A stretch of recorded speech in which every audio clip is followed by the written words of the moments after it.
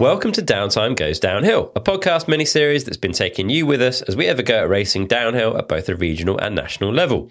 I'm your host, Chris Hall, and I'll be joined by my good friends Jonathan Matthews and Ben Thompson. Downtime Goes Downhill wouldn't be happening without the support of some incredible brands. So a massive thanks to Canyon Bikes, Fox Suspension, Wahoo Fitness, Fox Clothing and Protection, Maxxis Tyres, Magura Brakes and We Are One Composites Wheels. We Are One are offering a whopping 20% discount site-wide on all their top-notch products. Seize this opportunity until the end of 2023 at weareonecomposites.com using the code DOWNTIMEDECEMBER2023. Remember that's downtime with a capital D, December also with a capital D, followed by the number 2023, all one word at weareonecomposites.com. There's more too. Misspent Summers is joining the party with a generous 10% off everything until the year's end.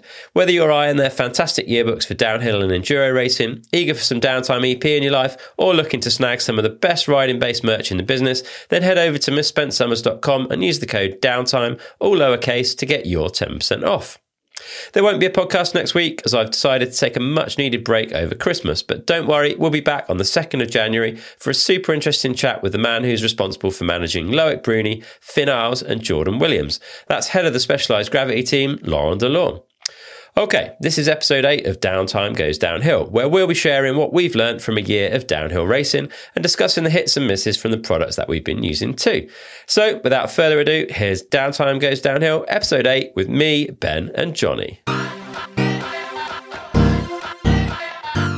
All right, we're back with the Downtime Goes Downhill team. It's been a little while since the last race of the season. I'm feeling a lot brighter, which if you listen to that episode, I don't think I sounded on top of the world. So it's nice to be back and having a bit of energy.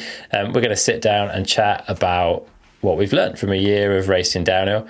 We'll chat a little bit about some of the gear we use as well, highs and lows of that. And we'll start, I think, with the kind of what we've learned stuff. And Ben, we'll start with you, because earlier on you sent over a little process document on our team signal group, and you'd laid that out, and I'm impressed you did it, to be fair. It's cool that you did that at the start of the season, but on reflection, and actually I think even at the start of the season that was pretty optimistic. I think overambitious was the word I used, wasn't it? Just on the training front, it was completely ridiculous, having experienced how hard it is to fit these things into your life. So I'm just looking at it now. I was going to do 3 strength sessions a week, a flexibility session, 2 real rides, 2 sessions on the turbo, and all that in 1 week, which is absolutely... Have you done that all season? Probably not. I was like, who did I think I was, on a pro contract or something? So yeah, what gave you the confidence you were going to get that done at the start of the year, mate? Ridiculous. I think So one of the big, I think coming back, if I'd known this at the start, I would have been way more realistic about the time that I had to get into stuff like training. I think probably at my peak I was maybe fitting in 2 gym sessions, probably 2 proper rides, and maybe a session on the turbo trainer.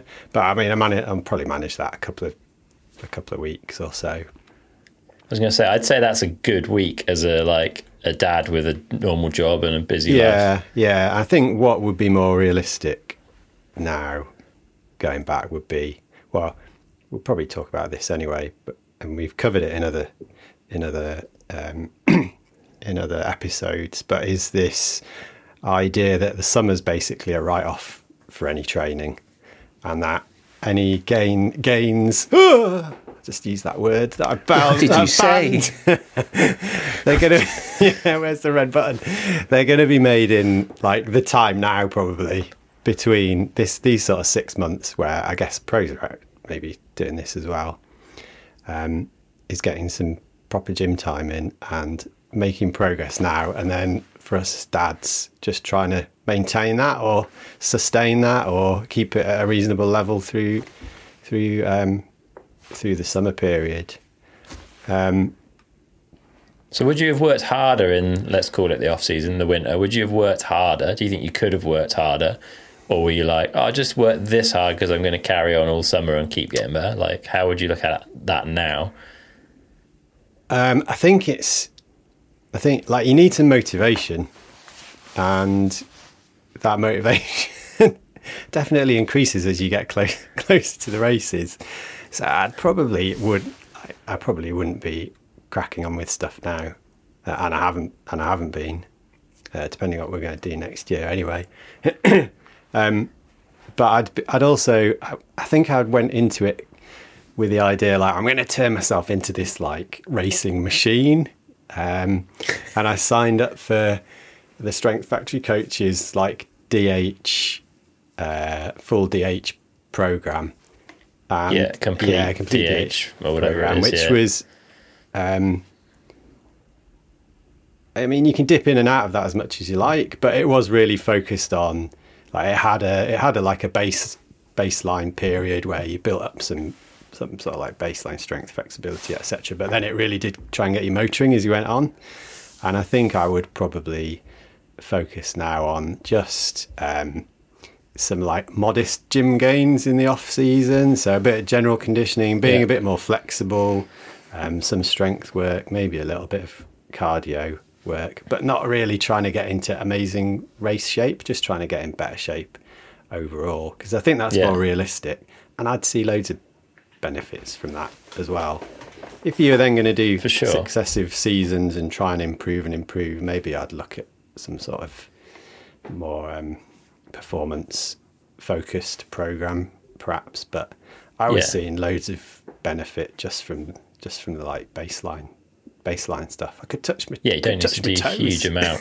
I was feeling way stronger. I could feel it all, my legs, my arms, shoulders were in way better shape. This is all in the past tense, Ben. You're saying was a lot. Well, it's kind of slipped a little bit since then. I can't touch my toes anymore.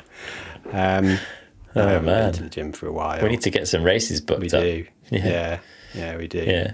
Johnny, I guess this comes down to like 80-20, right? Something along there. Like, how can you get a good percentage of the I was going to use the word gains, sorry, Ben. A good percentage of the gains without having to put in like stupid amounts of work. You're very analytical. How have you formed your opinion on the sort of training side from what you've learned over the last year? Because you went pretty hard in the winter, I'd say. I did, but I've also done a variety of training in the past. So I think I had quite a realistic view of what I could get done, and I was starting at a very low base. So I knew it was going to be hard work, but I knew that the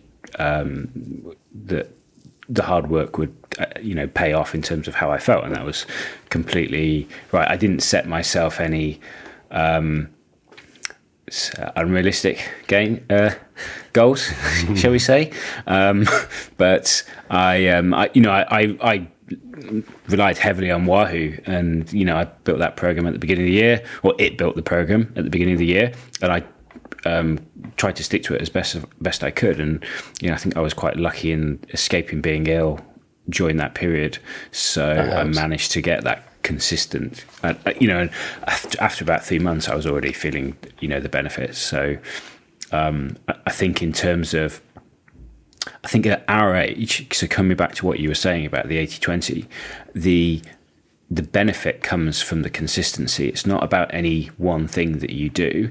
It's that you're doing something consistently all the time. And so I wanted to get into the habit of trying to do something every day. That might not happen, but there's this Russian guy who's the guy who introduced kettlebells to the Western world, called Pavel Satsuin, I think his name is, and he talks about something called grease the groove, which is where you just constantly do something over and over and over again. Like you have a pull-up bar in your doorway, and every time you go through there, you do a pull-up, and it's just like that constant greasing of the groove that gets you progress over time. So for me, it was just try and do something every day. It might be half an hour, it might be quarter of an hour, it might just be taking the dog for a walk, but just kind of trying to be consistent and then trying to carry that forwards. And I think the only not outlandish, but goal that I'd set was I wanted to do the first race and then try and do things in between to improve for the second race. Well, that was just a non sequitur from the start. Really, it was like, as Ben said, it's about what you're doing now in preparation for the entire season, really. So I think on the training side of things, that was the main takeaway. But I was overall pretty happy with kind of the work I did. I'll probably tweak things again. Moving forward. Is your groove still greasy? Well, I'd like to say so. No, but have you stuck with it? Like, you built a habit. You built a really good habit. At the start of the year, and I took a bit of time off, but I've been just steady away, doing stuff that doesn't add a great deal of stress to the system, but just trying to, like habits. They're like inertia. It's like once you kind of get the ball rolling on something, it's easy to keep them going. It's the change that's hard. So long as you kind of just keep that like mental trick of moving forwards on it, then it's like, well, the habit is I'm somebody that exercises, so I'm just going to keep doing that. So I don't, I've not done anything structured. I've just picked and choose different workouts to do here and there, and a bit of strength stuff. So nothing arduous, but I have been reasonably consistent. Yeah. Have you both done more on the fitness side than you would do in a normal year as a result of having these goals? Yes, 100%. And I know that's how I am. If you give me a goal, I'll work towards it. If I don't have a goal, I'll be like, meh. I'll eat some pies. Ben, what about you? Yeah, I have in periods. It's I've maybe ridden a little bit less though as a consequence. So depends what you mean. If you mean training for the sake of getting in better shape, I've done loads more this year. If you mean in sort of exercise in general, probably done a bit more, but maybe not loads. And has that less riding come because you've prioritised like a gym session or something non-riding related to do with this project? And do you regret any of that in hindsight? Like, are you happy with that decision looking back at it? So, I mean, I was quite surprised how much I enjoyed the gym. I don't like saying that. Because you really you really didn't go before, right? And I'm like, me and Johnny have both done it, but it's not something you've been into. No, really. And I find it quite hard to fit into my routine, like my life, really. So maybe I'd simplify things and be able to do a bit more at home, given the experience I've now got. Do I regret? Okay, is there certain kit you'd get for that then? Probably a bench and a bigger range of dumbbells, and that would probably do me, I reckon. Okay, not a lot, but it's the space and that sort of thing. It's a bit tricky. Yeah. Do I regret not riding as much? Yeah. Like one of my sort of like one of the downsides of this year has been like I used to do quite a few sort of big rides, get the train out to the side of the Peak District, ride home, stuff like that. More not performance cycling really, just for the love of it and the being out in the outdoors. And I've done no rides like that this year, but I've done plenty of other stuff to take its place, so that's okay. Don't really regret it. Yeah, fair enough. Johnny, give us another thing you've learned this year. Well, Ben took my favourite one, which was, all plans in the summer should be written off, and you just got to kind of like make do with, whatever you can get. Never trust Chris to book Airbnbs. Never, That's one of my notes that I made. I think our hit rate was 1 out of 3 in terms of sleeping conditions. The 2/3 length beds was my particular favourite. Yeah, super good way to get sleep the night before a race. Yeah, the upper bunk bed, child's bunk bed, was a particular treat. I should have bought a fabric softener bottle to wee into in the middle of the night because it was not ideal. Why a fabric softener? Does it have to specifically be got a fabric white softener spout at the bottle? top. Okay, good. I see what you've done. Yeah, nice. Go on then. Give us a real lesson learned. Real lesson learnt is more big bike time. I think is the biggest takeaway. Was I don't think we got the bikes late, but maybe if we got them early, or like I think if we do it again next through year, the winter, through the winter, and not that not being like, oh, I'm going to go out, I'm not in a position to go out on it every week, but maybe like once every month or so, go to an uplift day and just get that full day of like runs in on the bike. Would be, I think we're in a better position now at the end of the year, having done 3 races and a couple of uplift days. But in hindsight, I would have definitely have done more of that. So I definitely want to do a bit more of that leading into, say, doing more races. For comfort on the bike, it is different than my other bikes. I can't just, you've got to ride them faster, so you've got to get used to riding faster, and the pace at races is faster than the pace that you normally ride. So it's kind of getting into that kind of mindset. And also, I think it gives you the chance at an uplift day to really, do a little bit of puzzling if that's your thing. Puzzling at the races is not the best plan, right? No, I largely tried not to do that. I kept all my puzzling mostly away from the races. But you'd have liked to have done more puzzling at bike parks around the UK. Yeah, and there were some things that I think happened that were outside of my control on the puzzling front. So, but I've got some things I've got in my head that I want to try. So I'm going to focus on those. And I think. Yeah, and every uplift day on a downhill bike is a pretty awesome day out. So good. The one that we did, I think, post Nat Champs, where we were with the friends and family, and it wasn't a case. It was just the 3 of us, like pushing reasonably hard, and going fast. We were with the family, riding with kids, and it was amazing. I had such a good time, and the bike is it's just so good. It's just so good, so much fun to ride. Just getting more time on it, I think, would be good. Yeah, that's the lesson learned for me, is downhill bikes ruin all other bikes. I think we've got used to they're just as good, like modern enduro bikes, they're super good, they're just like downhill bikes, all this, and then you ride a modern downhill bike and you're like, oh no, this is incredible. Like, I don't know what you thought, Ben, but every time I get on that thing, even if it's just in the garage and I sit on it, I'm like, I get a bit excited. Yeah, they're definitely like a step up from any other bike.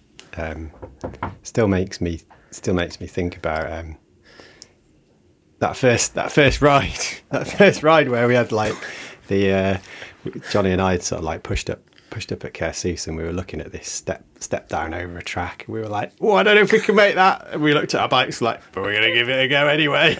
We didn't make it. But just confidence inspiring and incredible fun, and like it's been so nice to be able to like go to these races and ride it and just not have to worry about things being like failing or not performing, or they've been faultless for the whole season, which is great. You can concentrate on other stuff. Very true. Yeah, pretty much zero maintenance, I think, like all season long. We'll talk about the kit in a bit, but yeah, they've been faultless, which is cool. One thing I would say I've learned is that downhill racing is not as intimidating as I thought it was going to be. I'm sure there are tracks on the planet that would be, and we talked a little bit the other day, and I think, Ben, at least you were kind of thinking maybe we should go and race Fort William next year, and I wasn't so sure. But I don't know. I was super nervous of it, and I'm still I have a healthy, fear of entering those events, I guess. But I found it all round, like, everyone was super welcoming, really friendly. The banter was really good. There's clearly a bunch of people, certainly in our category anyway, in the old man's category, where like everyone's knows each other. People have been riding at races together over the years, and the banter was good. But also, especially at the Pierce stuff we were doing, the tracks were like really well built, really nicely designed, generally super good fun, all rideable, like nothing too insane. Like, yeah, I don't know, again, don't know what you boys think, but I found downhill racing in the UK at that level anyway, like really like a fun thing to be part of and way less scary than I expected. 100%. I thought the Pierce events were top notch, great organisation, great group of people. The tracks were just, I guess we only really rode two venues, given that the Nat Champs was at Rhydyfelin, obviously a different track, but they were tough tracks, but as you say, nothing out of the realm of realistic for somebody who wants to enter a downhill race. There was 14-year-olds there having a great old time, and there was 50 plus guys there having a great old time, the complete ends of the spectrum. So it was just great events, really, really good events, fun tracks. The tracks, perfect. The tracks, like you could ride the tracks were kind of suitable for all, but you could get if you wanted to go fast, you could go fast. There were beyond like anything I've ridden an enduro race, stuff like that. They were high speed, wide open in places if you wanted to. So the challenge was definitely still there. The Pierce races though, they were awesome. They're like so slickly organised, such a nice bunch of people like participating and sort of involved in the organisation as well. And I was a bit like, what's it going to be like first race? How is it going to, we're like new people in this when we got there, it's pretty clear that it's well established and people have been racing for a long time and it's like quite a close knit group at times, but we were felt totally welcomed into that.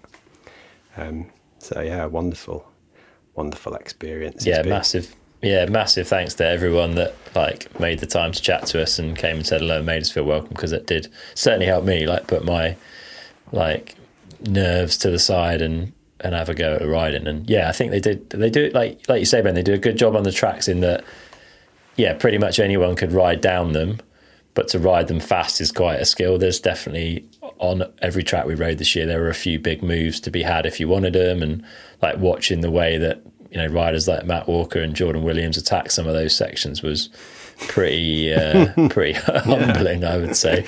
So that's definitely a big part of it. Another lesson I think that I didn't really learn, but you guys did, is that the mud tyres were pretty good and pretty handy. Max's shorties, you boys used a lot this year, huh? Not expected really, Ben. Most miles put in on those tyres, I reckon. They're really surprisingly versatile, because Johnny was talking about that day we had at Bike Park Wales, which was the week after National Champs. National Champs was like a mud fest most of the time. Bike Park Wales runs pretty good even in the wet, and it was fairly damp when we were there. But the shorties ran, I just left them on. They were solid even on that sort of harder, looser surface. Yeah, I think you've been using them a bit off season as well, haven't you, Johnny? I have. I put them on my e-bike. Not the same ones. Well, I had a set that I'd bought for I think Boltby Bash many years ago, and just in preparation for it was wet, and it was put bone dry, so I just ran normal tyres. So they've just been sitting there, and then after our escapades in the wet this year, I was like, you know what? Well, there was multiple reasons. So I thought, I'll put them on the e-bike. But so I want to spend more time on these tyres. If I want to kind of tempt sod's law, and I've done all this preparation, then it'll be bone dry next year. Good, thank you. Take one for the team. But also, I was like, you know what? As Ben said, these are really good tyres. What if I rode them just more? And I was like, you know what? I'll put some proper muddier conditioned tyres on and ride them through the winter. So I went riding with some friends of ours at Woburn, and they were amazing. Like the amount of lean over I could handle on them was it's just so good. I was just having such a good time. So yeah, such a good tyre. And in those kind of mixed conditions, I think at that last race, there was people on all sorts. You could have got away with almost any tyre. But we've spent a lot of time on them, and they were really good tyres. Would you stick one on the front of a non-e-bike over the winter, Johnny, out of interest? Yeah, I put them on any bike. I just put them on the e-bike because that's the bike I was going to ride the most. Yeah. I was just wondering about the drag of them on the rear, maybe, like when you're pedaling and stuff, but certainly on the front, it's not going to really notice, is it? I don't think there's that much more drag over a normal tyre, really, I wouldn't say. It's a shame. I did actually, I'll fess up to this, but I did have a DH semi-slick in the back of the car had it been dry. For the races or for your for time Hopton. at Woburn? Did you? God, Yeah. you really were. You ruined the weather for everyone there. Yeah, really properly fucked it up, but sorry. Oh, no. I don't know. Wow, impressive, though. You were ready for some fast racing. I've ridden one before, though, and they're absolutely amazing. So What fast. tyre is that? What's it called? It's It's a Minion semi-slick, right? Minion semi-slick, yeah. Yeah. I I've raced never Steel ridden City one, on one. Right, okay. There we Super go. fast. Didn't even spot that. Impressive. All right, I'll give you another one. I think that like the preparation in advance of events is a massive win. One of the things that was ace for me was having like a race box in the garage, just a big plastic box of everything I needed, like spares, number board, zip ties, blah blah blah, you name it, like just in a box all year, so that on the week of the race I knew I could just pick that up and throw it in the back of the car, and I wasn't like packing and hunting for stuff on the day before. That really helped. Like, I think at most rounds, at least one of the nights, one of us had cooked the food and taken it, which helped. Like, especially I think the night of between practice and the race, you just want everything to be super efficient and turn around quickly. So having that meal, so you just got to heat it up, was super beneficial. And then I would say the last round, where we all took a bit more time and we got there in good time on the Friday. We got a track walk done. We had time to go to the pub and get some food on the Friday night, rather than, turning up at midnight or whatever, and having to get up and go and find the venue in the morning. Just taking, if you're going to commit to doing some racing, then actually, if you can, and it's not always easy, right, with work and life, but I think, I don't know how you boys feel, Johnny, maybe you can give us your thoughts, but I feel like that last race where we all just took that Friday afternoon made quite a difference to how easily the weekend flowed. Yeah, I think so.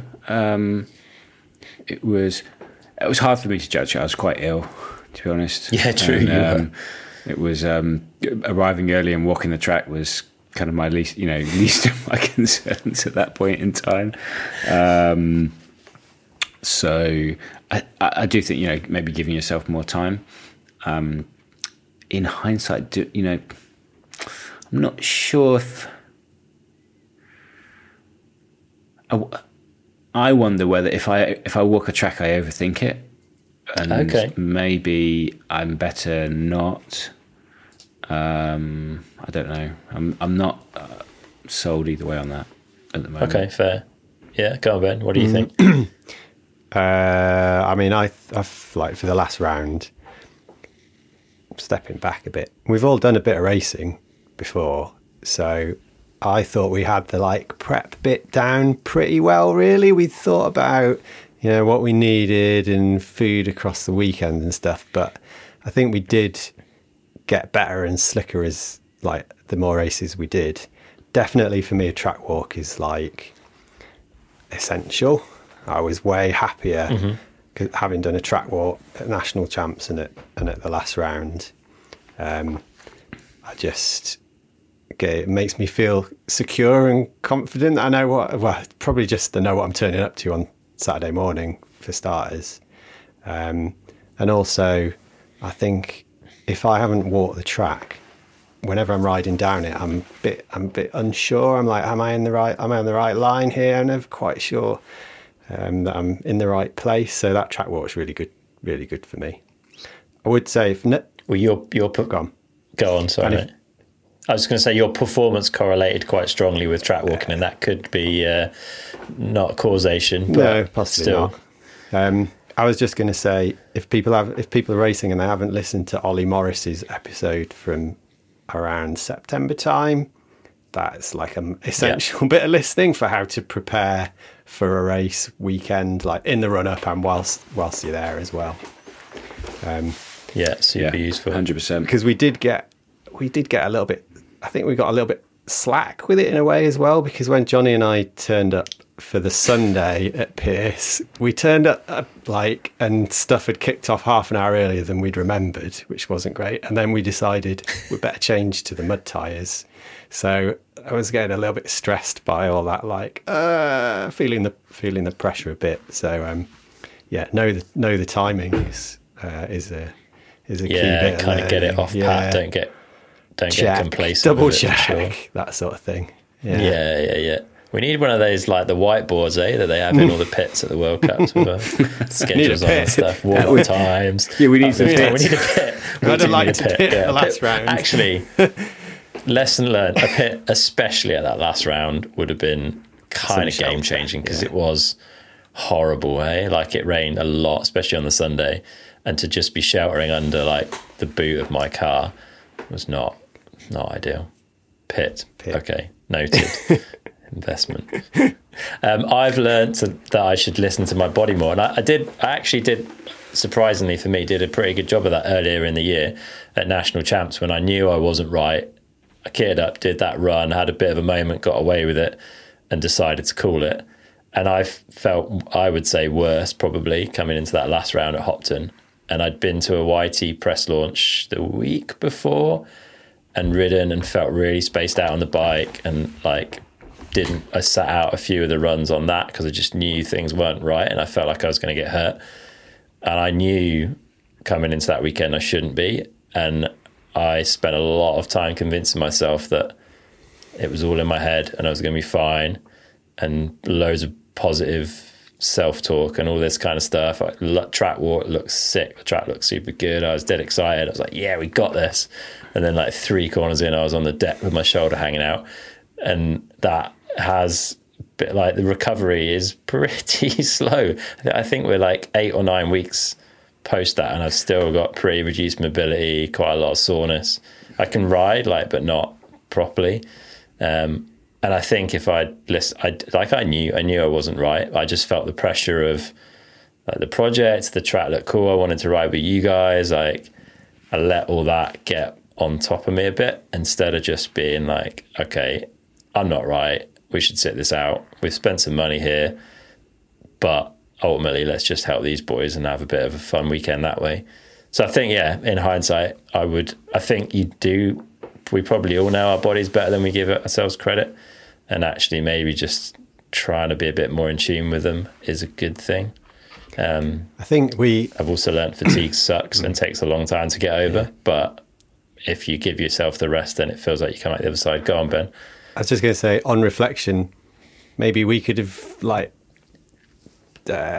supported you on that decision a bit better. I don't know. We're kind of in the same position. We really wanted you to ride, but maybe it looked like it might not have been the best decision. I don't know. That's difficult. I don't know. You never know though, do you? You're always going to be I don't think I've ever... And maybe we should think about this a bit more, but you always try and amp your mates up, don't you? I think you were if anyone's ever a bit down before a ride or whatever, you're come on, it's going to be sick. Just get kitted up, let's go. It's going to be amazing. And maybe we don't always think about why they're not amped up for it, and whether it's just that they don't like the rain very much and they can't be bothered, or whether there's something going on that probably means they shouldn't be riding, or, they need a bit of help or something. So... yeah, maybe we should be. I don't know. It's cool because we're all excited about riding. We love it, right? We want to share that. But yeah, maybe we don't always think. And you're a bit unlucky in a way as well. You could have 9 times out of 10, you might have been fine on that run and all the rest of the runs. But just that time. That's a good question actually. If you hadn't have crashed, what do you think would have? Do you think you'd have got through the weekend, or do you think it was inevitable? I really don't know. I think if I'd have had any kind of significant moment, I probably would have pulled the plug, because I think that's when your eyes get opened. I think if I'd not, I'd have probably like plodded on through the weekend and just dug my own hole a bit deeper. Like, I mean, I physically could get on a bike. I was able to ride. I just wasn't able to ride well or in control and up to a level that I know I can ride at. So yeah, I don't know. Yeah, I think if I'd have got through like chill, I think it was dry, for example, and that wasn't slippery, I probably could have just ridden at like a moderate pace and got by and just dug the fatigue a bit deeper. But whatever, I don't think I would have benefited from it. Like, I wouldn't have got a great result, and I wouldn't have improved my situation overall. So yeah, I don't know. It's hindsight, definitely a lot of lessons learned out of this year, and that whole fatigue thing. I just never experienced that before or knew really. Like, it's quite hard. I've spent a lot of the summer like second guessing, like, is this all in my head? Am I actually like fine? And this is all like a head thing, or what? Like, it's, I don't know. It gets pretty dark and confusing and foggy to try and work your way out of. But when it goes, you realise how, like, then you know what right feels like. It's kind of weird. You sort of forget what right feels like. It's probably a bit of a combination of both. It's probably a bit of a vicious circle. It's like you've got the fatigue, and then you've said yourself you've got this like questioning of your mental state, and then it's like, well, you know, that then feeds back into how you feel, and you know, it's just this vicious circle. And it's only actually once you kind of commit to being like, I'm just going to do whatever it takes to rest, that you see this like rise back out of it, and then it becomes this positive feedback loop, the opposite. Totally. Of being like, oh, mentally, you know, it wasn't me. I'm not crazy, you know? Yeah. And then that makes you feel better in yourself. Yeah, because as you worry about it, obviously your stress goes up, so your sleep like degrades, so that makes you more tired. So even if you sleep more, the sleep quality's gone. So yeah, you're right, it is this vicious downward circle, and then you do have to, like, it's like a fuse. You're like, right, circuit break, let's just chill and really try and work this out and relax. And yeah, I've had to go like really back to basics on everything, like nutrition, hydration, sleep, meditation, like all of that, to kind of get back to sleeping properly and gradually feeling like I've got more energy. And that has felt pretty amazing, to be fair. Like, it feels good. So doing all these things that these experts say, you know, yeah, like exactly. It's not like all these simple things, and it's like, oh yeah, they're all right. Okay. Yeah, totally. And you just take it for granted, I think. Like, yeah. And equally, like, when you're tired, you eat convenient. You don't eat good, and it, like, everything just like it all drags down. So yeah, it's been a wild ride. But anyway, we'll move on from that. Any more lessons learned? Any more stuff that you guys are like, I changed that, or this is good that's come out of this? Do you mean in terms of a race weekend, or in terms of anything? Just in terms of this project, really. Like, yeah, how do you feel it's impacted you? What would you do differently? Like, anything like that? So, I mean, the thing that surprised me most was what I felt had helped me improve most was like a focus on technique. This kind of came off the back of what Johnny was doing as well. I mean, I sort of consider myself fairly competent at riding a bike, and I hadn't really thought of technique as like an area to focus on. And then Johnny was talking about various things, and I've gone bang on about this all the time, but he's like, yeah, everyone can knock 10% off their best time down somewhere. I was like, rubbish. And so we started having to go at that, and lo and behold, it's possible if you focus on technique. And there were certain things that, like, I just focused on carrying a bit more speed out of corners, carrying a bit more speed through certain sections, going a little bit faster than I felt comfortable in places. And it was amazing how much of a difference that could make to you like time down local 100%. runs. So I would probably get some coaching as a means of improving.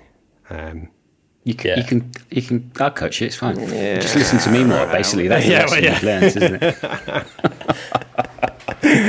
Classic. I think that focus on downhill riding specifically really forces you into how do I go from the top to the bottom as quick as possible. And you start thinking about lines, start thinking about carrying average speed and retaining momentum, and all that kind of stuff leads you into that. Whereas maybe enduro, you're like, just get fitter, pedal harder. And I feel now, like if I went to an enduro race, not only would I be more confident because I'm like, I've done downhill now, this is just enduro, this will be fine. Like I feel more comfortable on a start line, more ready to go and do that. But I also feel like I can analyze what I'm doing better, think about the track in a different light. Track walks have helped that, and those kind of discussions along the track walk. And I think a lot of what we've done this year would make us better bike riders in, for an example, an enduro race. And I think a lot of the enduro guys have said that. Like Eddie Masters, one of the big reasons he races downhill is to stay sharp. He thinks it makes him faster on an enduro bike, and having had the experience we've had this season, I can totally see why. 100% agree. It's actually something I've really enjoyed doing this year, is trying to focus on my technique and thinking about,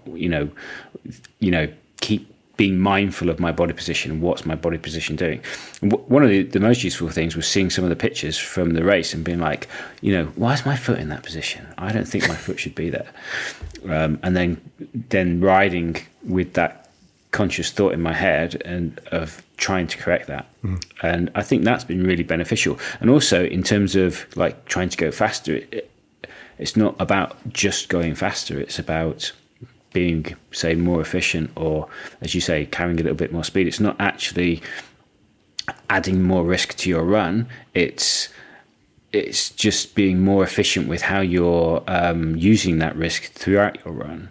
So, I felt that I was able to, ride faster without adding more risk. And I think that's just a useful thing to do with your riding in general, because it's like, well, actually I can ride, maybe not 10% faster, but I can ride 5% faster without actually, doing anything different. So just by tidying up my technique. So I'm not, it's not adding that kind of like that risk factor, like, oh, I've just got to go faster.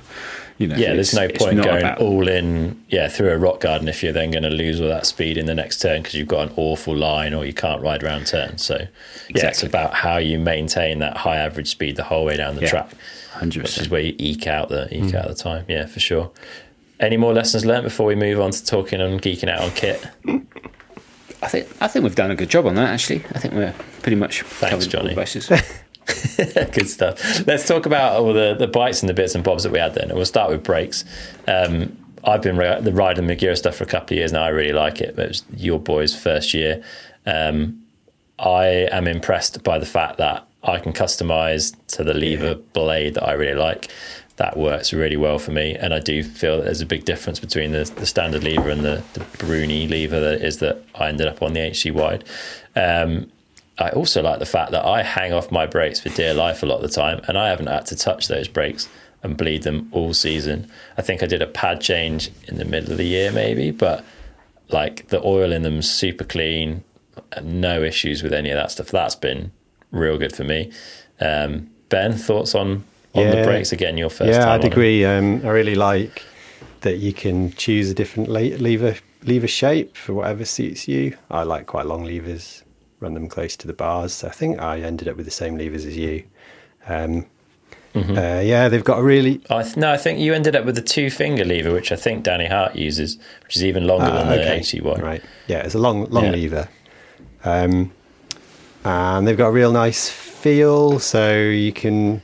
I can almost pull the levers to the bars without them locking up, but you just get that nice progressive extra bit of power as they come on. You do have them tight in on the bite point then. Yeah. Okay, and I've gone the other way. we did have a couple of issues with like levers. They're kind of designed to break away, aren't they? And that we had, I think they've got a little fuse in. Which is good, but not good when they break away, getting your bike off the trailer at the top of a downhill run. Yeah, if they get caught on something and they get pulled backwards, that can cause issues. I had a couple go over the first year or so, and then I had a look at the levers that we got more recently, and I'm sure that fuse bit is thicker. I think they've changed it. I tried to find out for sure, and I wasn't able to get an answer yet, but I think they might have toughened up that fuse a little bit on the more recent levers that we got, so I'm not sure if that issue will still be there, but yeah, in a way, it's good that it doesn't snap the lever body, and they are easy to change, but it does mean that you do want to have spares with you, for sure. Although you can still ride with them, it just means that you have to make sure you've got the lever under your finger before you set off, because they'll just flop open, basically. Could get a bit frightening. I had odd issues with the pistons dragging a bit, and but other than that, did I show you how to balance them? Yeah, still can. Did you try that a couple of times?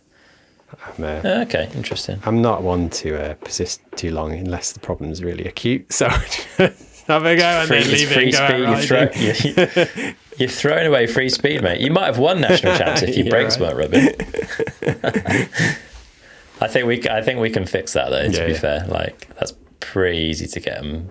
It's harder on the front end, I think, because of the way the mount works on the forks with all brakes. I think I always find that front brake harder to get not rubbing, but we can get them. A couple of things I really like about them. I think the pads are magnetic. Is that right? The pads are magnetic, and they they do. I think so. Yeah, they the click pistons, in. And the rotors they tink as they cool down. They're like floating rotors. So That's cool. You get to the bottom, they're like. It sounds so good. What's better, the noise of an Industry 9 rear hub or the tinking of your Magura? Industry 9 hub when you're off the ground is about the greatest sound in mountain biking, I think. It's pretty good. The angry wasp, yeah. Fair. Well, while we're on hubs, let's talk about wheels. Johnny, you've got a pair of VR1s on another bike, but this is the first time all of us have ridden the Convergence wheels. Keen to hear your thoughts. I was pretty impressed that we've got a carbon bike and carbon wheels, so it could be really stiff, but it doesn't feel that way at all. I think the ride quality of that package is super good. Yeah, really happy. Just nice and reliable. I think the sign of a good product is when you don't think about it.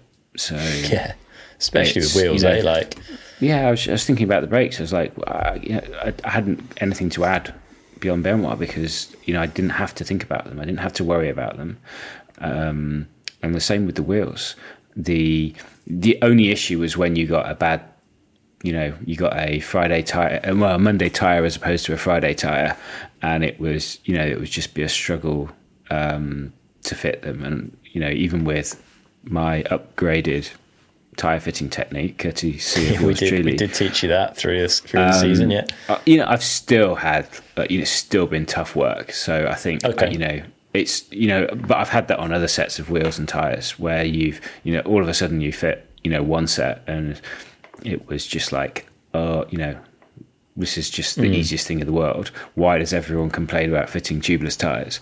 And then lo and behold, here I am, half an hour bleeding knuckles into trying to fit a set of tyres. But there's nothing to do with the wheels, really. Yeah.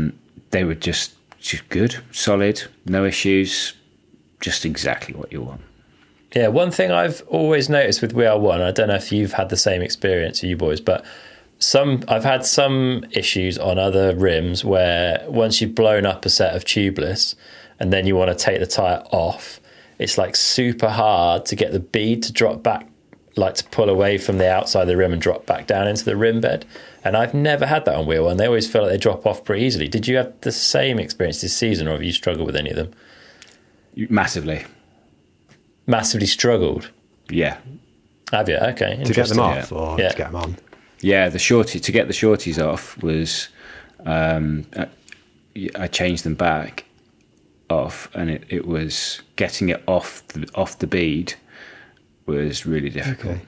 Yeah, it makes sense though, because like the rims are super high tolerance. They come out of a metal mold, whereas a rubber part, like a tire, I guess, has pretty loose. Naturally has a loose tolerance. To the point that I had the, it ruined the rim tape. I had to replace the rim tape.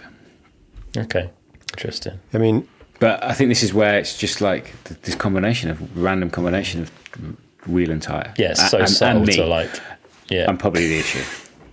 I love watching you trying to change that first set this season. Was one of the funniest things I've seen. I did it. You know what? Everywhere. I changed tires. At which one was it? The first one. I thought I did a reasonably good job on that when it was hot, and then subsequent rounds it was just a disaster. Yeah, covered in mud. Fair. I mean, my comment on those wheels was that like I never had a set of wheels where the tires went on so perfectly. It was like, okay, you popped them on, blew them up. They sealed up straight away. Didn't need like a reservoir. You didn't need a compressor or anything. They just went straight on with a chock pump each time. But maybe I was lucky with the combination. I mean, I don't know. I've got a couple of sets of WR1 across the downhill bike and my Kotick, and I've never had a problem. But maybe Johnny's just got bad luck. Well, you gave me the special ones, like the forks. Yeah, maybe that's what it was. Let's talk about the bike itself then, the Canyon Sender frames. To be fair, I think they're amazing. They've lasted super well all season. They ride really well. My only real issue with it, and I think we probably all had this issue, is underneath the shock, like getting in there to clean out is quite hard, and you get mud stuck between the rear, like the swing arm and the bottom bracket area as well. You've got to be careful with stuff getting stuck in there.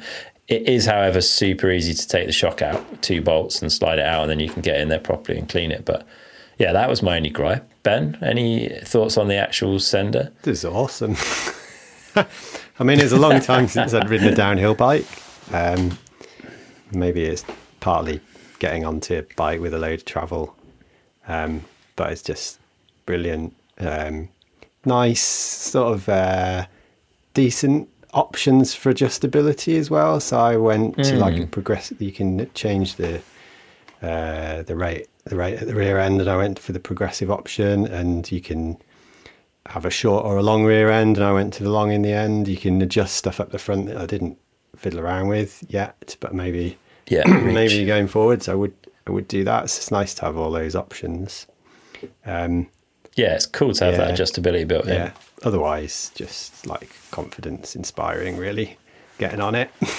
Yeah, pretty easy to ride it with. Like for a bike that none of us had really ridden before, find it quite easy to get to grips with.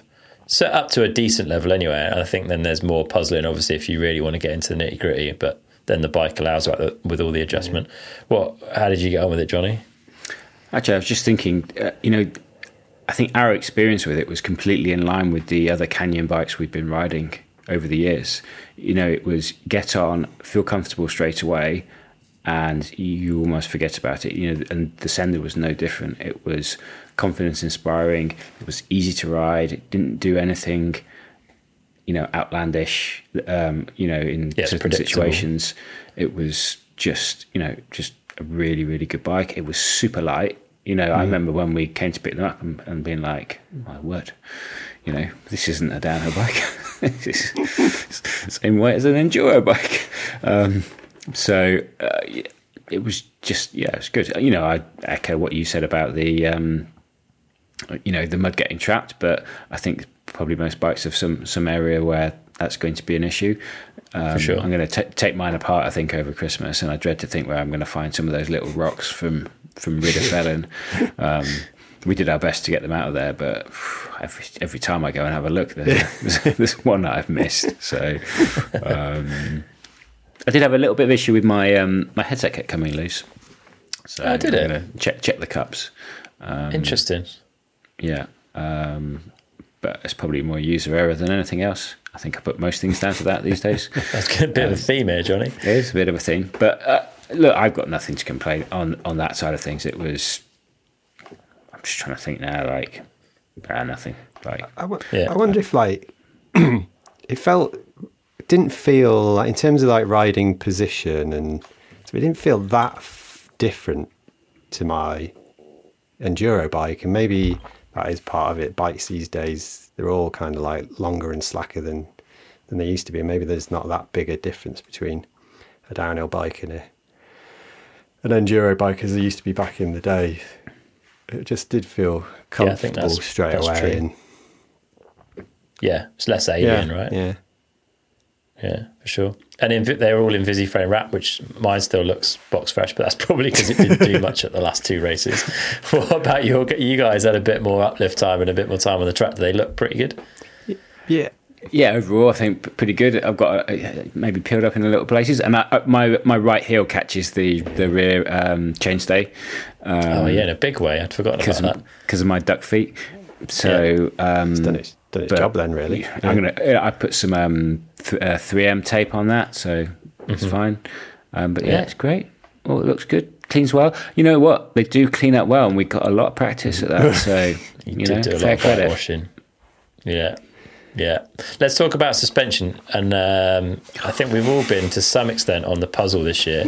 Ben, to start off with, I think you'd rather have had an air shock, right? You struggled a little bit with getting the coil set up, and you are on the very light end of things, it's fair to say. How much do you weigh, Ben? Tell us again. 63 kilograms, about 10 and a bit, just over 10 stone.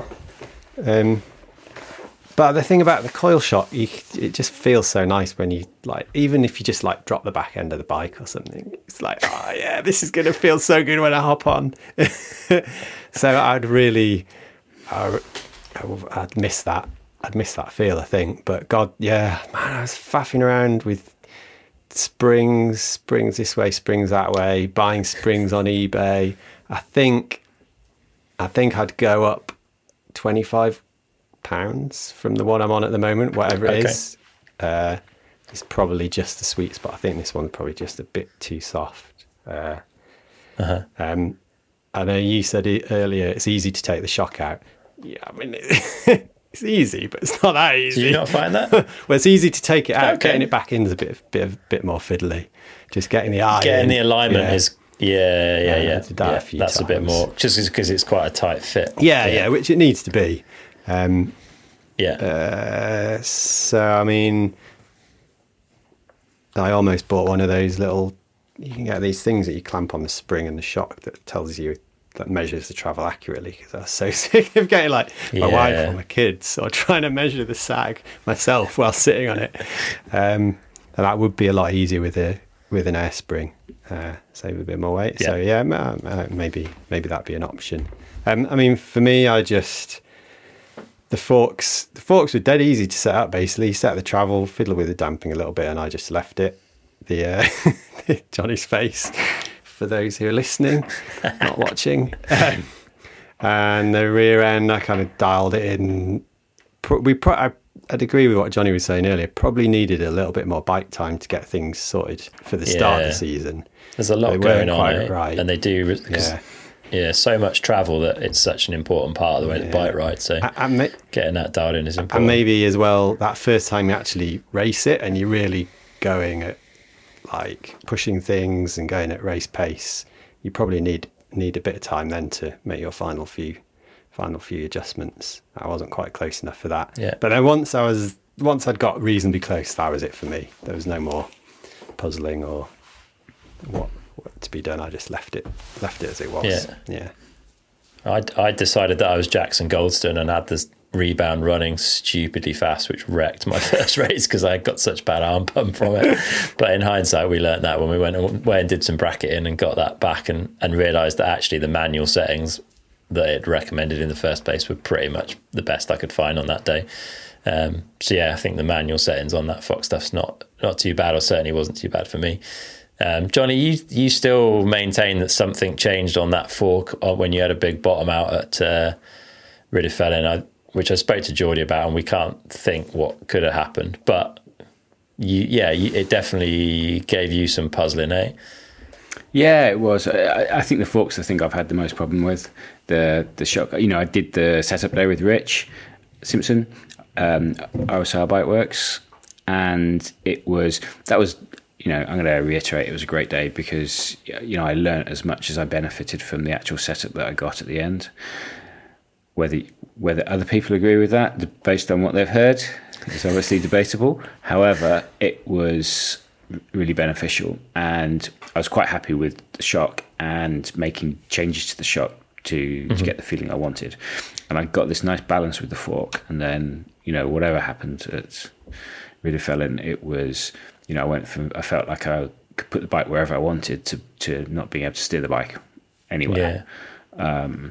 And then subsequently have ended up with going up like 8 to 9 PSI on the fork to kind of get back to where I was. So, is what it is, I don't know. Yeah, we'll get a rebuild. We'll get a rebuild done on this winter and see if there is anything.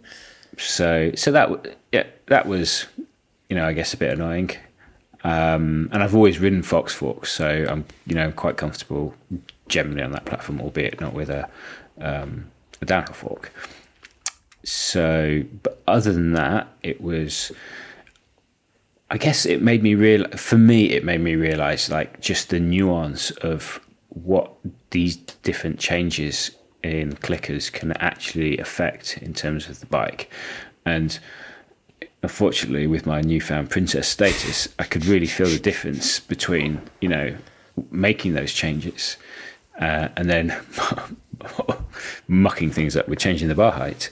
But it was, it was kind of like an education experience for me in that sense. You've learned a lot, I felt like I've learned a lot, and I'm pretty comfortable with where I am now, and I've got a couple of ideas I want to try, and and we'll see how it goes. I might do another day with Rich in the new year, and just more for the World Cup gossip than anything else.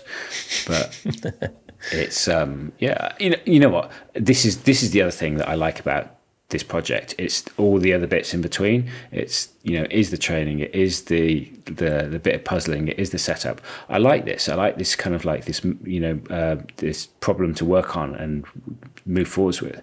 So while other people might go, oh my god, he's just fettling with his bike the whole time, I each their own. Totally. I like doing it, and it's I like seeing what the impact has on my riding, and then I've taken some of those elements to my e-bike and my enduro bike. It's I run a lot more compression on the rear end of those because I've found that's how I like my bike to run. Yeah, no, it's good, man. Like you enjoy the process, and that means you're going to do more of the process, which is a good thing, right? So enjoy the process. If you just enjoy the racing and hate everything else, then it's not going to work very well. So it's cool, nice. Talk about Fox clothing and protection. I would say it's come on quite a bit from any of the stuff that I had from Fox before this project. I've thought the fabrics and the fits have been pretty good on everything. For me, I think standouts are the shoes, the Union shoes. I really like. For me, they're my go-to riding shoe now. And I used them for Stone King Rally, which involved a lot of pushing as well as riding, and it was super good and comfy for both. And then I think you boys spent a lot of time in the waterproofs as well this year, and we're quite glad of them. Ben, thoughts on that Fox stuff? Oh, and actually, no, sorry, before I move on, that chest protector with the D3O backplate is also ridiculously comfortable. I forget that I've got that on when I wear it, and it's nice to have that level of protection. Yeah, I was impressed by that chest plate. I was like, when it arrived, I was like, I don't like these things, never having worn one or anything. That was just my opinion. This is for motocross. But yeah, you don't notice it when it's on. And it got a bit crashed in a few times. I'd say the shoes are awesome, and the Crank Brothers mallets. Are they mallets? The flat pedals? No, stamps, isn't it? Stamp, yeah, the flat. That like shoe and that pedal are an amazing combination. I got some 510s, which would have been my go-to previously. It's as good as those, definitely. I would say with better build quality these days. Yeah, year in probably. Yeah. Although I haven't ridden like the latest 510s, I must admit. But yeah. We got a pair of, I think they're the Defend Pro pants, which are they're my the black and grey go-to, sort of just a nice mix of lightish weight, but kind of sturdy enough to fall off in and not wreck. They're nicely vented, fit me great. They're lovely. The waterproofs were awesome. God, I'm so glad we had those because we wore them a lot. And they just made... I think it's the Neo Shell Pro or something like that, like the high-end ones they are. But yeah, and it just made what could have been really miserable, comfortable and a lot more pleasant, basically. And you could even hose them down at the end and not get wet underneath. So they were great. But probably my favourite bit of kit from there is the gym tee that we got, which is like a stretch cotton mix t-shirt that we're all like totally in love with. I've got one on now. I think it might be Forum, maybe that tee. I'm not sure. But it's just like the basic gym tee with the little fox like rubberized logo on. You can get that. The gym wear was not out in Europe until I think last week. Literally, they've just launched in Europe. And I would highly recommend that stuff. It's super nice. I've worn it down the gym. I've slouched around in it. I've raced in it. I've worn it on uplifts. It's brilliant. It's probably like my favourite. Yeah, I wore it for travel all year as well. Like it's good for planes and flights and airports and getting sweaty and stuff. Very good.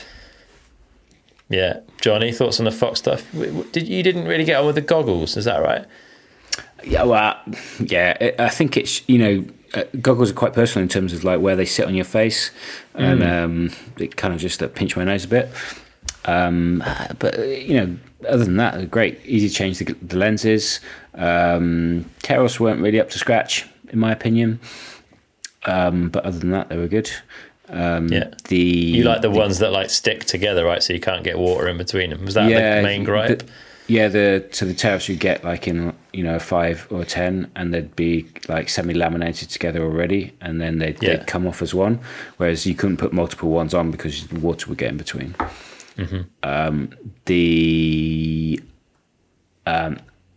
The kit was great. I'm just going to echo what Ben said, and they've been generous enough to give us a little bit of extra kit at the end of the year, and that kit is lovely as well. It's even better fitting for me. Okay, nice. Which I've is not really good. ridden a bike, so I don't know. No, and the gloves are great. Got them, a little bit picky about gloves, and really happy with those. The palm on those Flex Air glove is really good. Oh, God, so good. Steady. The only ones I didn't like were the ones with a little strap on the wrist. Really, I like the ones that Velcro ones. I think that's the Ranger. Yeah, it's like a lower level one with a Velcro tab. Yeah, but we're splitting hairs here, really. The knee pads, probably my favourite knee pads I've ever had. They stay in place. I've done pedaling in them. If you're pedaling, and shorts are obviously better than trousers, but they were just really good. And the fact that you can take the rubber bit off, and give them a wash, and all of that, really good. Really happy with them. Just trying to remember. I think they're the Launch D30 pad. I think that's right. Yeah. The helmet was good. Tested it a couple of times. Yeah. That was good. It is a little difficult to clean, if I'm going to be picky. Unfortunately, that was a concern this year. Because the mud gets stuck in the there's grills on the vents. There's grills, and which is good in a way, but it makes the cleaning a bit trickier. Yeah. I bet all these people in sunny climates are like, I don't know what those guys on the Downtime podcast are talking about. I have had no issues whatsoever. I wonder if you need an airline or something to like blow it out of those. Yeah, I don't know maybe. what the pros do. Yeah. I remember Rich saying that he used like cotton buds to go in like one by one, kind of, I think, to clean it out. And I was like, oh my God, that's a bit got much. too much time on his hands. Yeah, so I've just looked up the knee pads. It's the Launch Pro D30. They are very good. I had those for a year or two before we did this project, and they've been my go-to. Yeah, good pad. And I found the shoes actually have got they're quite tough around the outside. So I've quite often I'll bash my feet into like the odd stump or something, and in other shoes I've ended up like with a bruised toe or something, and in these. they kind of offer just slightly more protection, so that's been good. However, they are not 4-month puppy proof, unfortunately. You said one of them got eaten by a puppy. Yeah, I lost the Velcro strap off one, which is not good. Oh, man. But given that he ate most of my dinner this evening, it's a bit of a theme at the moment. So those shoes were a bit of a grower for you. You weren't super convinced initially, were you? And then you I wasn't. I think it's like I don't know whether sometimes you're used to what you're used to running, and then you get into something new and you're like, oh, I don't like this, it's new. Whereas the more I got to ride in them, the more comfortable I got, and another little benefit was that about halfway through, Ben and I, we'd all been given like a set of clip shoes and a set of flat shoes, and Ben and I kind of did a little trade and swapped our flats and clips respectively. So we ended up with Ben 2 sets of flats, me 2 sets of clip shoes. I think there was half a size difference or something, and that was really useful for the second half of the season. To have a dry set of shoes. To have a dry set of shoes. It was really, really useful. So that should go on the lessons learned list, right? 2 sets of shoes, 2 sets of gloves, and a set of wheels with mud tyres on are very, very good things to have. And we definitely didn't have wheels with mud tyres on. No, that would have saved a lot of stress and a lot of strain. It wouldn't have been as amusing for you to watch. No, true. So very true. However, if I had been racing those 2 races, I would definitely have wanted wheels with mud tyres on. Yeah, fair. Couple more bits. We used ODI grips, a couple of us did anyway, me and Ben. I used the Reflex in the end, which is their vibration absorbing grip, which I genuinely really like. It's quite a fat grip. I wouldn't normally run, but now I've got the fork set up properly. I found those quite impressive, no arm pump on pretty long runs at Dovey and stuff, so they've been pretty good. Ben, what did you bought? You started off with the AG1 grips, which I didn't really. I'm not a massive fan of. They're a bit hard. Yeah, I didn't get on with those either. So then I think I've moved on to the Elite Flow ones, which are kind of they've got a little. They're knurled with a kind of, I don't know, squares on to grip your fingers onto. Yeah. Oh yeah. And you should try the Elite Pro, which is the next one up. Well, it's got even more padding on the top side. Okay. I quite like thin. Did you like? Yeah, did you I get like on with them. the I like flows? thin minimal grips. Yes. So I was dead happy with those. I thought thin was good for me, but I quite like, as long as the core's thin, and then having more padding, I'm kind of getting on with. So I don't know, maybe I've changed my mind on some of that stuff a little bit. Let's talk about the one that none of us really wanted to like, probably, and that's the Wahoo stuff. I don't think any mountain biker that's true to themselves really wants to shout about sitting in the garage on a turbo trainer. However, and we've mentioned it on pretty much all the episodes, I think, it became quite an integral part of all of our training to greater or lesser extents. Johnny, maybe we'll start with you. I think you were probably the biggest convert. I'd been using one for a year or so and found it pretty handy, and liked the ecosystem, I guess, that they've created with some of the tools. But I think you were pretty blown away in the end. I was, when it rocked up, I was like, I can't believe they're giving us this, and I can't believe I'm not going to use it. And then, I was like, right, given they've given it to us, I'll give it a go. And then, I didn't really know what I was doing, and I was like, so I had to go and delve into, what was on offer and what have you, and then got into it a bit more, and then committed to doing a program. And now I am such a fan, like a Wahoo fanboy almost. It's a Wahoo-ligan, I think they call those. Yeah, to the point where they were generous enough to give us this, not just the kit but the subscription to the online thing, and it ran out in November. You both messaged me like, Chris, messaged you and said it's run out. I subsequently found out that they do, every month offer, some programs for free, but they're like all the like Sufferfest stuff, like the really hard horrible stuff. bits, yeah. So I ended up doing a couple of those until they nicely gave us an update to the subscription, and it was quite funny because Ben obviously said that he was, it's a shame it's run out because I was going to do the fitness test, and I was like, oh, don't worry, that's still free. So no, I am just, it's a slick bit of kit, and for time poor people, it is really good because you can literally just jump on, do your 45-minute, 60-minute, whatever you want, and be done, and then they'll build a whole program with you. So I'm quite looking forward to January, where I'm going to set up another program for 3 months and crack on with that, really. So it's reluctantly, pleasantly surprised, I think, is my my view. I think it's the ability for it to create quite like bespoke programs based off your input is maybe the most impressive thing of it. Like the trainer itself, the Turbo Trainer is really good, works really well, it's straightforward, it's simple to use. It's not noisy and all of that. It's not noisy, etc. All of that's really good, great.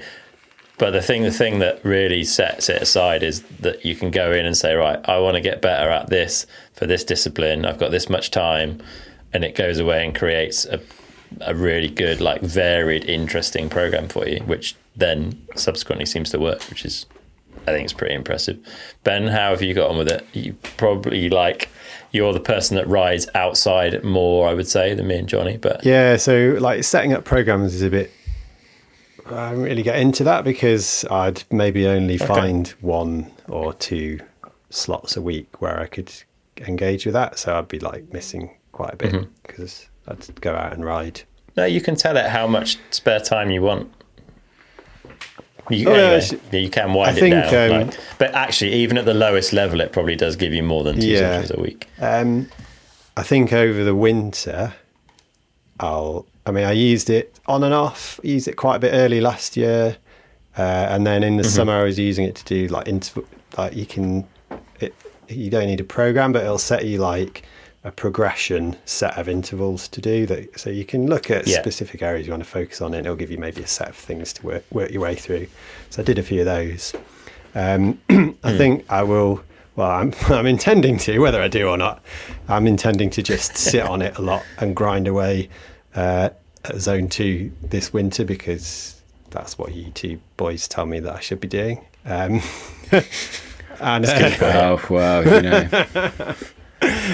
and wait for one of the coaches that Chris speaks to a lot to tell us that we're doing completely the wrong thing. I've got a few things. Chris Murray. I've got a couple of things I'd like to do next year where a bit of endurance would be beneficial. So that I'll be using it for that. But like Johnny says, it's amazing. It's just there. If it's pouring down with rain, you can just go and hop on it for an hour instead of going out in the filth and then having to spend as long cleaning up after as you did actually riding. It's super convenient, and it does feel, I think for me, it at least there's options there to give me enough structure to actually get on with something meaningful, rather than just having this bit of kit that I don't really know how to use effectively. Yeah. So the support that's there with the software, etc., is really, really good. God damn, can they cut down on some of the number of apps that you need? I've got about 6 Wahoo apps. I can never remember which one's needed for which. That's maybe my own criticism. Like System now covers pretty much all of the programmy stuff, and then the Element one is the one to like use with your bike computer to connect the Wahoo Element computers in. I think they're the only 2 you need. Pretty sure you can do away with any others now. I'll cleanse my phone. Might be wrong. Yeah, do a bit of cleansing. Yeah. Any other kit that we've missed out? Well, obviously, the Jet Wash got a lot of use. That was very handy. Was Works components. Shout out Works components. Definitely multiple batteries required if there's more than one of you. and more than one water butt required if there's more than one of you. But that was a godsend, given muddy races and trying to keep the bikes as clean as possible through the weekends. I just bought it on a whim. I was like, you know what, it might be a good idea to have a jet wash, and I think it was £125. I think, and to be honest, that's probably the best £125 I spent. It'd have been lost without that. Yeah, super handy. Yeah, they're good bits of kit. Anything else I can think I of? don't think so. No, I think Really we've like covered the it all. socks, the Fox socks. You were a bit, you keep going on about the Fox socks. It's the I'm Merino, partial the to a Merino good set ones, of, right? I'm partial to a good set of socks. I think Benoit and I are actually connoisseurs of and they socks, are good socks. So they are good socks. Yeah. Good, well done, Fox. Your socks are good. Fox So what socks. about Shout out my socks folding rocks. travel stool. That's an essential bit, which I forgot for the last round. Pre-race toilet usage? Yeah. Excellent. So where do we go from here, boys? Do we want to do more racing? Are you keen? Like, we've dipped our toe, I would say, in the UK downhill racing. For William. I'll come along and put your bikes back together after you've smashed them through the rocks. I'm not sure about Fort William. I'd be intrigued to ride it for sure. I'm not sure if a race is the place that I want to do that. I don't know. It would be cool though, because it's the closest in the UK. I don't think they quite route exactly as the World Cup. I think it misses out maybe a couple of That's all right. like the road gap and things, but like it's the closest you'd get to saying you'd ridden like a World Cup level track in the UK. I'm not totally anti it. I'm quite anti it. It's not really fitting in with. There's only one domestic race there next year, isn't there? By the looks of things, and it's on a bank holiday weekend. Yeah, unless we get you a jersey. No, let's not do that. Too old, mate. Never going to happen. But would we like to do more downhill racing? I feel like I've got a bit of unfinished business. Like I never put down a run that I was in any way happy with at any of those rounds. So I feel like I've learnt enough to hopefully come back and do a better job of that. Yeah, I'm game. Definitely. Yeah, I'm really game. Yeah. I think we've all got unfinished business. So more downhill bike time.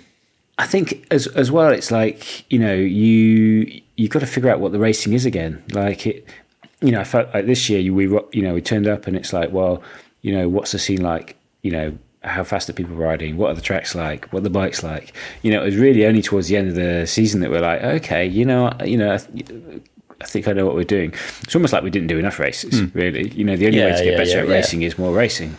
So, I think it's this kind of like, we said we're racing against guys who done this for, they've not had like 20 years off from racing mountain bikes downhill. So, they're really, really, really good. So if you want to, race them and do as well as you can, you need to do more racing. So I'm keen. And I like having that goal to work towards and the focus and something else to think about in your head as well, which is good. Yeah, for sure. I struggle to do, I enjoy gym work and I enjoy riding, but I struggle to do that consistently without something in the calendar that I know I've got to be ready for. So I'm definitely keen to get something in there, 1 or 2 rounds, maybe more.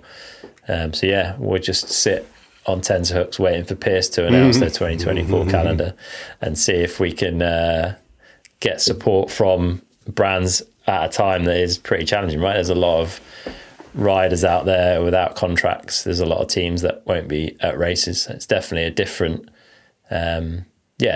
place to the mountain bike industry that we went to a year and a half ago to see if they'd be kind enough to help us out with some bikes and some kit, and they were. But actually, on a positive note, there's not really anything wrong with what we've got, right? We'd need some more brake pads, some more tyres, that kind of expendable stuff. But there's now wrong with the bikes and the vast majority of stuff that we've got, right? It's we're pretty good to keep go. running the same equipment. Got what we need. Yeah. All right. Well, watch this space then. But yeah, thanks, boys. It's been a lot of fun watching you from the sidelines. But a really cool thing to be part of. Not quite what I imagined it would turn into when I set out at the start of the year, but I'm super stoked with how it's turned out. It's been ace to hear from loads of people that have been following it and have enjoyed listening to the series. We've got at least one more episode coming in the new year to talk about like the improvement side. I think we're going to try and get on one of the Wahoo sports science experts to cover a few of those bits and pieces and chat a bit about that.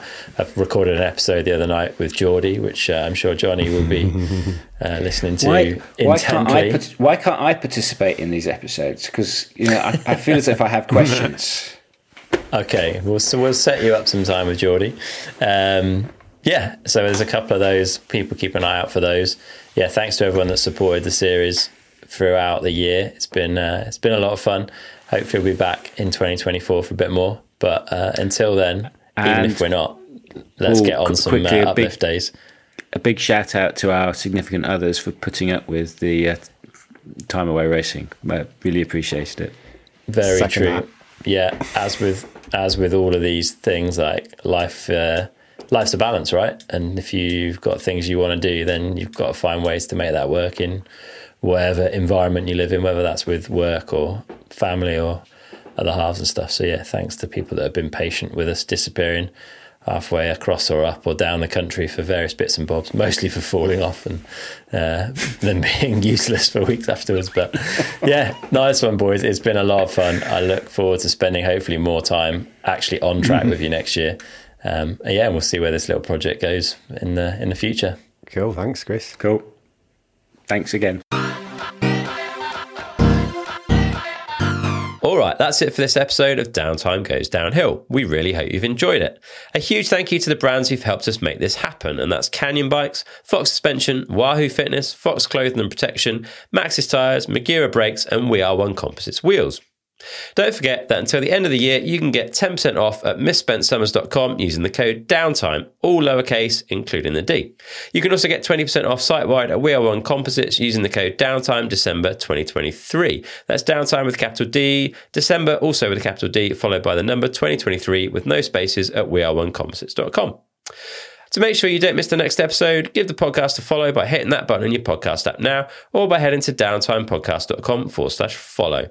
Also, if you've got any friends who you think would enjoy this mini-series, then please spread the word and let them know. That's it for this episode. We won't have an episode going out next week while we take a break for Christmas, but we'll be back with more great episodes in the new year. So, until then, get out and ride.